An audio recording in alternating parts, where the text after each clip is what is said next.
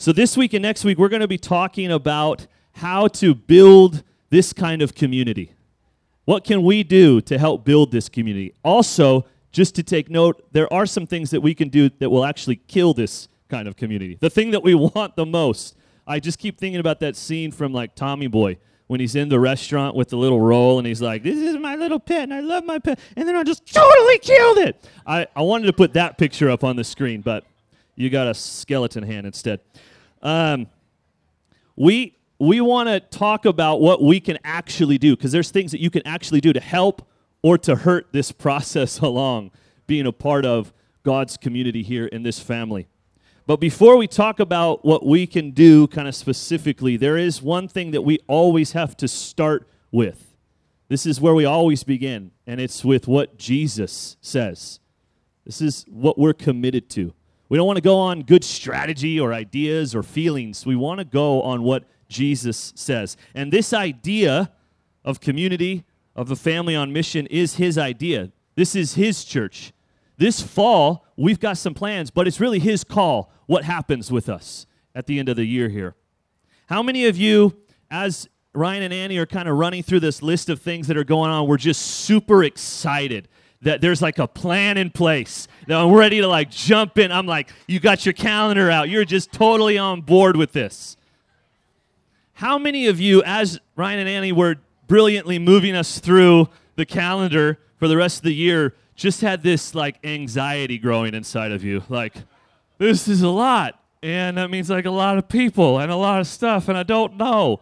There's actually, I believe, like a low-grade hum of uncertainty and anxiety in all of us.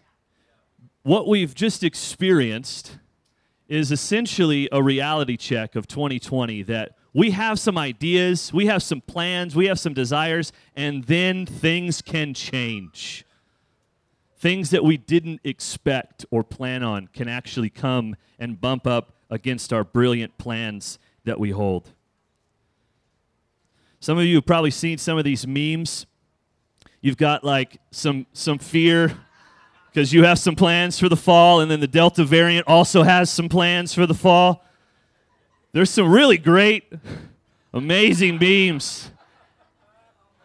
We'll just scroll through them. The last one's kind of savage.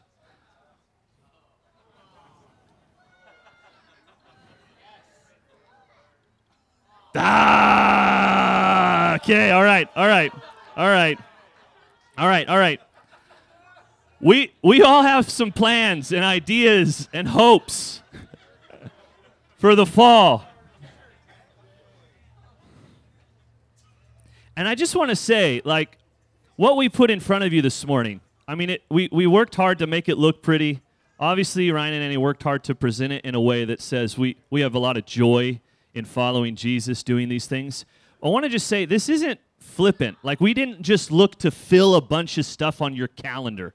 That's not what we're after. What we're after is giving options and opportunities to actually be discipled and actually go on mission together with Jesus. That's what we're doing. And I can confidently stand behind what's in front of you and say, we've got some really great plans. I can stand behind these things and say, we can accomplish what I think Jesus wants us to accomplish through some of these things. I can also stand up here confidently and say, I have no idea what the future holds. I don't know what's ahead.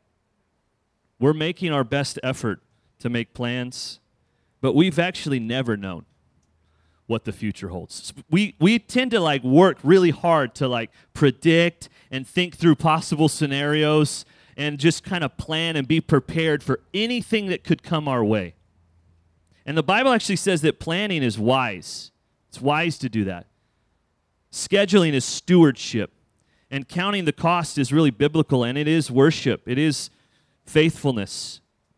However, we can get into this over-planning mode, some of us. And it can actually just be a huge attempt to preserve and save the life that we really want to have.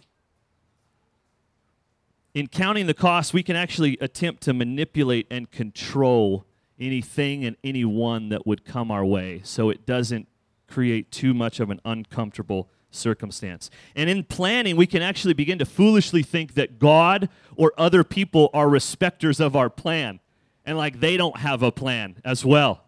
Proverbs 19:21 says this, "Many are the plans in a person's heart, but it is the Lord's purpose that prevails." The Message says it like this, "We humans keep brainstorming options and plans, but God's purpose prevails." That's why we, as a community here, Radiant Church, we are learning to hold it all lightly. We're not holding it loose like it's not important. We're holding it lightly, as to say to God, you get the final say. We're making plans. It's wise to do this. We don't just want to throw things to the wind and say, oh, if God wills it. We want to hold these plans loosely and lightly and say, if God wills it, this is what we're doing today. If God wills it, this is what we're doing this fall. As a church plant, we've been doing this for 4 years now this summer. We moved here because God gave us a dream and stirred something in many of us that He wanted to plant this church here in this community. And ever since that, 4 years ago, any date we've put on the calendar has gotten pushed and messed with. Any plans that we've made, any strategy that we've had has just totally got screwed with. In fact, any venue, when we decided, hey, you know what? Let's open up, invite people into this, what God's calling us to do. Every venue we went to was already taken. I'm talking 24 that we went and knocked on to try to find a place. And then when we finally got situated and settled in, come on in, this is what God's doing, a pandemic hit. God has taught us a lot over these last 4 years, and He's not done teaching us. One thing that He's taught us continuously, and this is going to be the lesson for you if you're new around here, is to remain flexible. Remain flexible. Because if you hold rigid to this life or your plans, you can snap at any moment. I believe that we can actually really build community this fall. I believe that we can see what's in God's heart come to fruition here in this place, in your life, in my life. And I believe there's actually a way that we can do this that is pandemic proof. It doesn't matter what comes our way. I believe that this is possible. And I believe it's possible not by following a program, but by following a person. And that person is Jesus Christ. This is our plan that is pandemic proof. We follow and obey everything that Jesus says. The reality is Jesus has never called us to a life that we can live, or Jesus actually called us to a life that we can live in any situation, in any circumstance. What Jesus has called us to do in this church is the same thing that He's calling the church in Afghanistan to do. Do you hear me? God's plan works in every scenario, in every culture, in every situation, in every human heart. It does not bend. It does not change. It works all the time. Plans change. Programs change. One thing remains: the love of God found in Christ Jesus. The only way to really pandemic-proof our fall or our life is to say yes to Jesus' invitation to follow Him. It's to say yes to what He commands us to do with our life. See, Jesus isn't just like the Cheesecake Factory menu with like loads of options. Like, what do you want to do? What do you want to eat? What do you feel like? He has very specific commands and directions for our life. And we can actually work those things out in every season, in every circumstance of our life. I want to this isn't going to be a long message. I just felt stirred to fix our eyes on just two of the commands that Christ gives us. As we step into the fall, as we step into whatever is in front of us, I want us to just stabilize ourselves on these two commands of Jesus for us. And it's this, out of Matthew 16, come after me. And John 15, remain in me. Come after me and remain in me. Matthew 16:24-26. Then Jesus told his disciples, if anyone would come after me, let him deny himself and take up his cross and follow me. For whoever would save his life will lose it, but whoever loses his life for my sake will find it. For what will it profit a man if he gains the whole world and forfeits his soul? Or what shall a man give in return for his soul? Jesus' invitation is really simple and clear. Follow me. Deny yourself. Die to yourself and gain true life. This is it. Following Jesus always starts with a desire. Like, you've got to want to do it. You don't just accidentally start following Jesus. It starts with a desire. I want what this man has. I want to see what he's saying come to fruition in my life. We could start in like little desire or major desire. We could start in all kinds of situations, but every road leads down this one path. Deny yourself, die to yourself. Gain true life. This is not like a timeshare that Jesus is trying to sell us on, like life with him, following him. Like, this isn't in the fine print in the back that we didn't know we got locked into. This is right on the front of the pamphlet. You want to come after me? Then deny yourself and die to yourself. Take up your cross every single day. The promise of Jesus is that we'll actually find ourselves when we lose ourselves. John 15:5-11. Jesus says, I am the vine. You are the branches. If you remain in me and I in you, you will bear much fruit. Apart from me, you can do nothing. If you do not remain in me, you are like a branch that is thrown away and withers. Such branches are picked up, thrown into the fire, and burned. If you remain in me and my words remain in you, ask whatever you wish, and it will be done for you. This is to my Father's glory, that you bear much fruit, showing yourselves to be my disciples. As the Father's loved me, so I have loved you. Now remain in my love. If you keep my commands, you'll remain in my love. Just as I have kept my Father's commands and remain in his love. I've told you this so that my joy may be in you, and your joy may be complete. We have plans, ideas, and desires.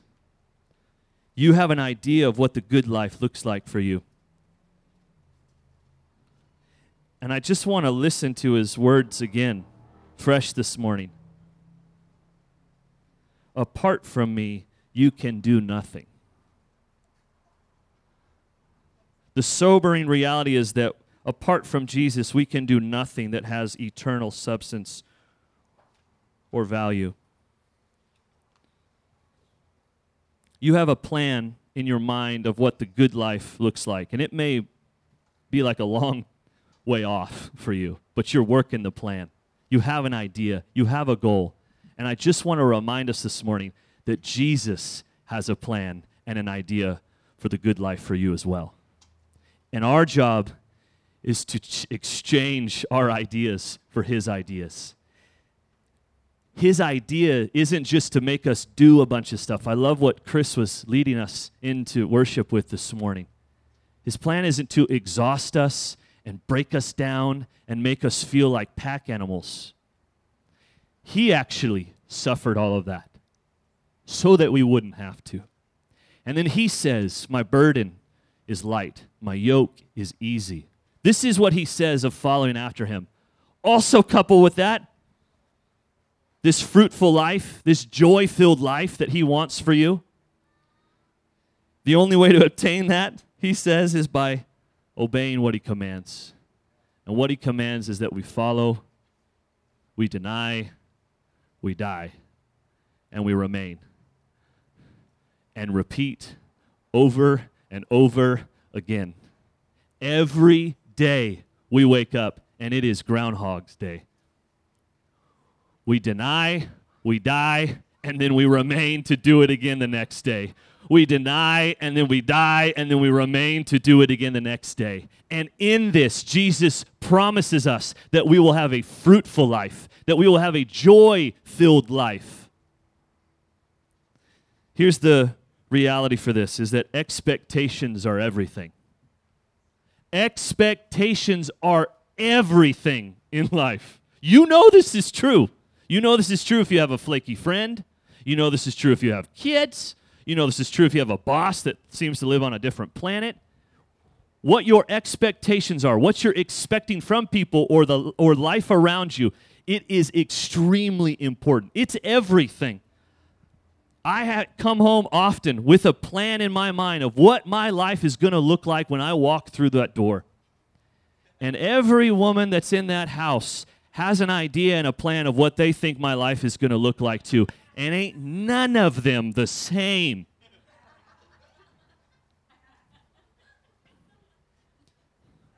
What if I came home from work with an expectation that I would deny myself and lose myself? What if that was my expectation?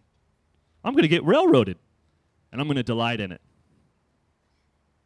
What if my day started with the expectation right out the gates that I will not have what it takes to do what's in front of me if I don't stay connected to Jesus? What would your day look like if you walked into your classroom tomorrow just expecting that you were going to have to die to yourself and your desires? What would happen in your relationship if when you opened your mouth you just expected to prefer the other person in front of you? No matter what life brings to our doorstep, we can work the plan of Jesus in our life. We can do this. I can guarantee that no matter who's in office, how many shots we have to get, what's being taught in schools, or what the protocol is being laid out or asked of us, our future all holds massive opportunities to deny ourselves and to remain in Christ's love. That's what's ahead for us. You can always work the plan of Jesus in your life. It is historically, verifiably pandemic proof. Nothing can shake the plan and the command of Jesus. It has never been stopped. Communism, nationalism, tribalism, Marxism, racism, pestilence, plague, not even death could stop Jesus' plan. Nothing.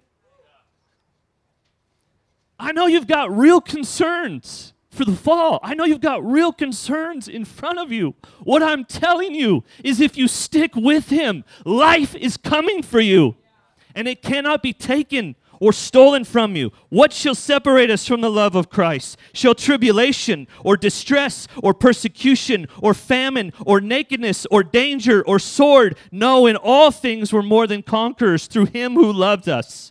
For I am sure that neither death, nor life, nor angels, nor rulers, nor things present, nor things to come, nor powers, no height nor depth, nor any other created things will be able to separate us from the love of God in Christ Jesus our Lord. No matter what season we are in, no matter what politicians are in, you still have to take up your cross daily, deny yourself, and then choose to remain with Jesus to actually live life that is truly life. You might not remain in health this year. You might not remain in your job. Gavin may not remain in his office. You might not remain in that house. You might not remain in that school. You might remain in the tough situation that you find yourself in right now. But you can, in every situation and every circumstance, remain in the love of God that is in Christ Jesus.